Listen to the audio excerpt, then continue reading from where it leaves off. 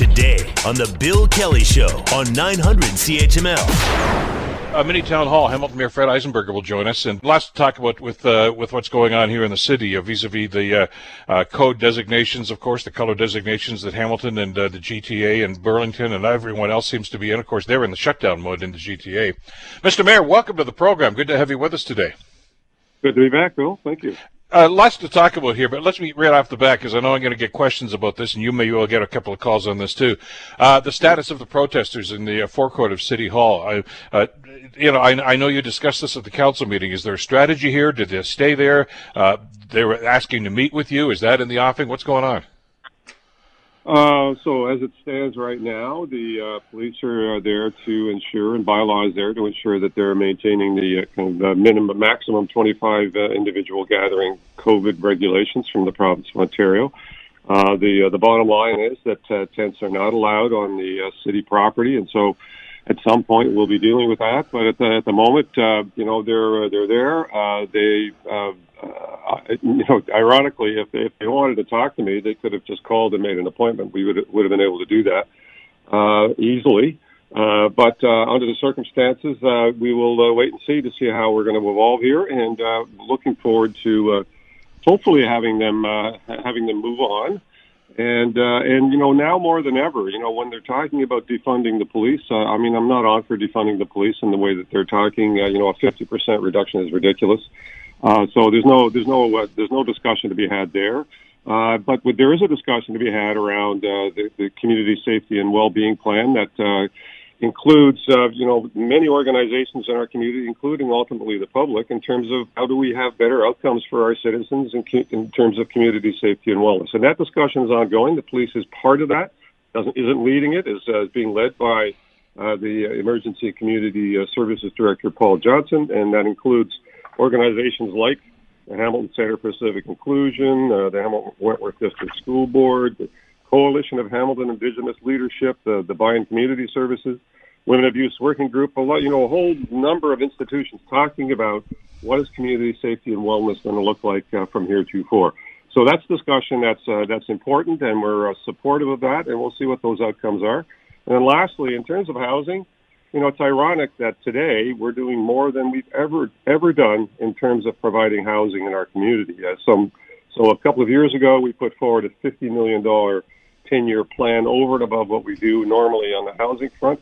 And we added additional resources just recently, $10.4 million from the federal government that we're leveraging into additional housing opportunities, as well as extra dollars and proposals into the Premier in terms of how we house high acuity individuals in terms of homelessness in our community. So we're doing more than we ever have, and there's probably about 9, 10, 11 projects, all in the affordable social housing range, in the queue, waiting to either get finished or get started towards completion. And so we're doing more than we've ever done before, including Hamilton social housing and again the $50 million. So I understand the dilemma.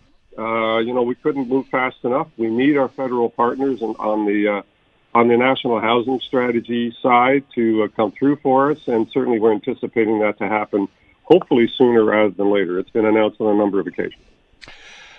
One of your council colleagues is making accusations now about the police that are on site at this demonstration are harassing some of the members. You were also aware, the other hat, not only mayor, but of course as chair of the Police Services Board. Is there anything to those allegations? Are they being investigated? Don't know, and I've asked the councillor to send me directly any evidence of that. She said there was videos or some filming or some audio. I'm not sure which. I've not yet seen anything from her, and then anything that she'll send along, I'll certainly bring to the attention of the police, and that should be investigated if it's harassment. Now, you know what? That's an easy claim to make. That isn't necessarily so, but what needs to be investigated, because there's no room for harassment by police in our community, and but there is room for making sure that people are adhering to the COVID restrictions and making sure that they're respecting public property. So all of that needs to happen, and that's what police are there to monitor, and that's what bylaw is going to continue to look after. But whatever evidence she may have, she's welcome to send it to me, and to date I haven't seen anything. And of course, the other accusation made by not just that council, but another one too, is that perhaps the police presence at City Hall is overdoing it. That it's more than is absolutely necessary. Your reaction to that? Well, again, you know what? It all depends on the volume of people that are there. So, you know, when you get 70, 80, 100 or more, then, you know, the volume of police required to maintain that COVID restriction 25 gathering, you know, number is, you know, becomes heightened. And so it really all depends on, you know, what the activity is on the forecourt and how many people are there.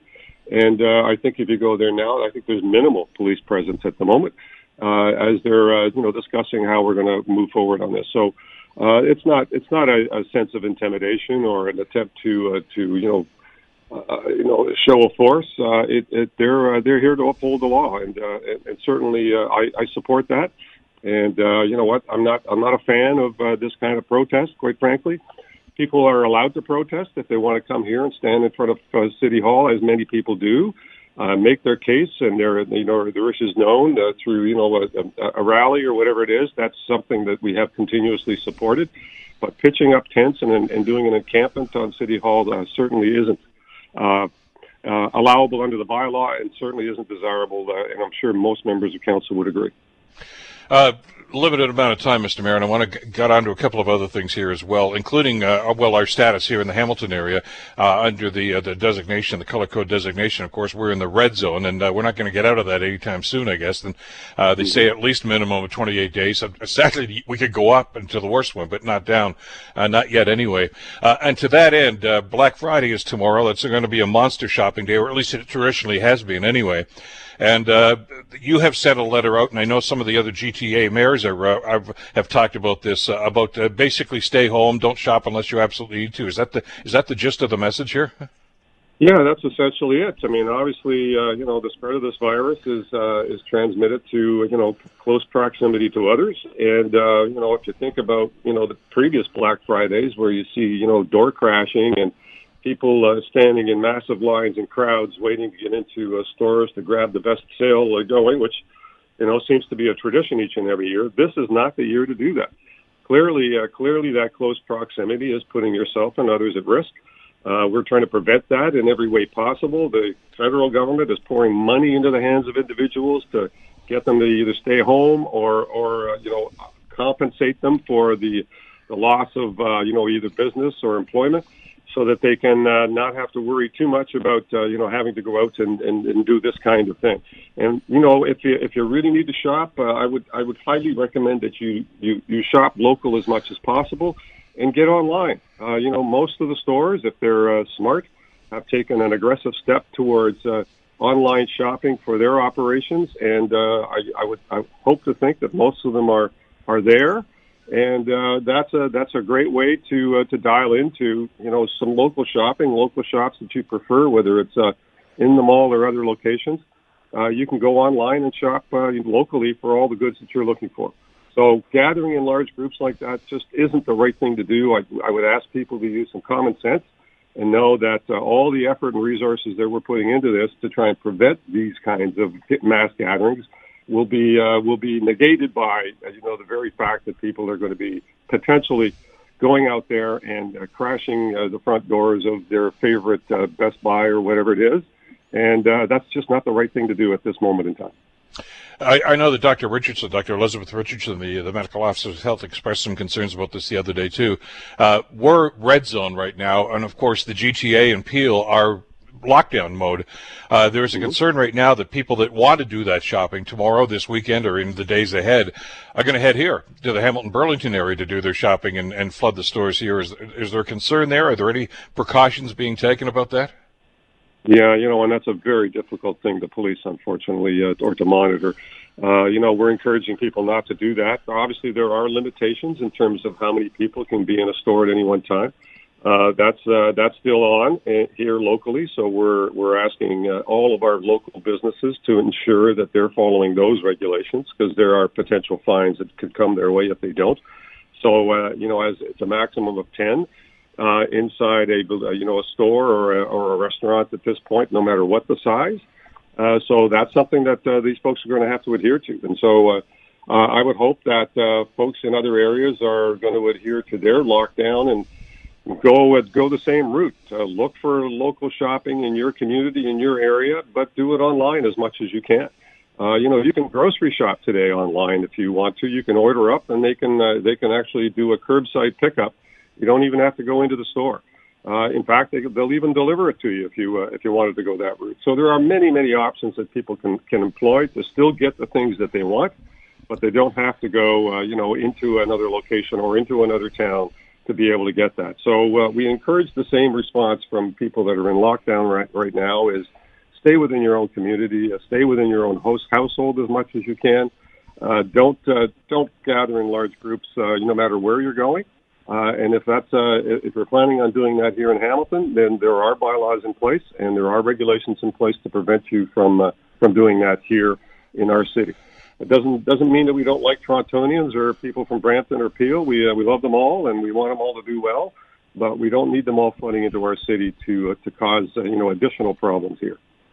Mr. Mayor, yesterday, as you know, Ontario General Bonnie Lysyk had released her report about the COVID-19 response by the provincial government, a rather scathing report as it turned out. The essence, and by the way, Bonnie Lysyk's going to join us on the program a little bit later on the show to explain exactly what went on with the Auditor General's report. But they talked about inconsistent messages, which is making it difficult for local municipalities and boards of health to do and carry out their particular protocols. Is that the experience that you've had here in Hamilton with the mixed messaging that many other people have complained about from the province? It has been a challenge, and I'm a little loath to fault the government. It's been, these are unprecedented times, and they're adjusting as they go in terms of the circumstances they find and the data that they're using that reflects change, and so the messages have changed. They've usually changed as a result of changing circumstances in the broader community. Increase in COVID cases certainly causes you to change your tune. The messages has changed from March till now. When we started, masks weren't required. They weren't quite sure what the COVID spread mechanism was, what level of protection was required, which is why we went to an automatic shutdown until we actually got a little bit more information about what the transmission rate was, how it was transmitted, what kind of protections would need to be in place, and how much PPE we can get our hands on to protect ourselves. So, the message has morphed and changed. Could it have been better? It could always be better. And in my humble opinion, we need to get through this pandemic in the best way possible. Collaborating with the federal government, the provincial government, and the municipalities, and I think that's worked exceptionally well. Not perfect, but exceptionally well, because collaboration has been there. And, after the fact, we need to do a lot of assessing as to what went right and what went wrong, so that we can use those lessons to prepare for the next pandemic. I think the Auditor General, I think, was a little hasty in her criticism, in my personal opinion.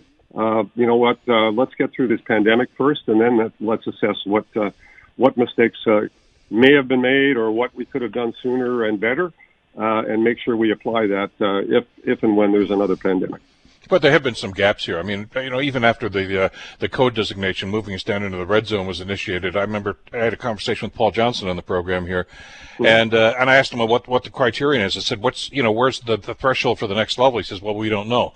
There just seem to be half messages and kind of like writing this on the back of an envelope as opposed to a solid program. Well, I'm not sure that was the case, Bill, but there was a lag time between their order and the details that backed up that order in terms of the regulations that was the fine details in terms of what was required, and that left municipalities to make interpretations, and until such time as we got better clarity from the province, and there was a lag time there for sure. There's no question about that, and I think that's an issue that the province continues to have to deal with. And it's something that has to be rectified, in the near future, and certainly for any future pandemic. No question about that. But again, changing circumstances day to day. We've got armies of people doing work today that they wouldn't be doing. Contract tracing in Hamilton, for instance, we've got hundreds of people that would normally not be doing that work now doing that work. and a lot of unexpected things have occurred, and a lot of things have been amplified as a result of this pandemic, including what's going on in long-term care facilities, what's happening in our transit systems right now in terms of the lack of ridership, the amount of unemployment and business loss that potentially could occur. I mean, the changes are huge, and the housing issue also amplified in terms of homelessness and the food scarcity that we're now looking at, which is that many more people in insecure food circumstances that are going to require more resources to get through day to day. So lots of changes, lots of controversy day in and day out, it seems. But you know what? At the end of the day, we still have seen, I think, pretty exceptional collaboration between the federal, provincial, and municipal governments. And, as compared to what you see happening in the United States, where it's all over the map, it's been reasonably consistent here.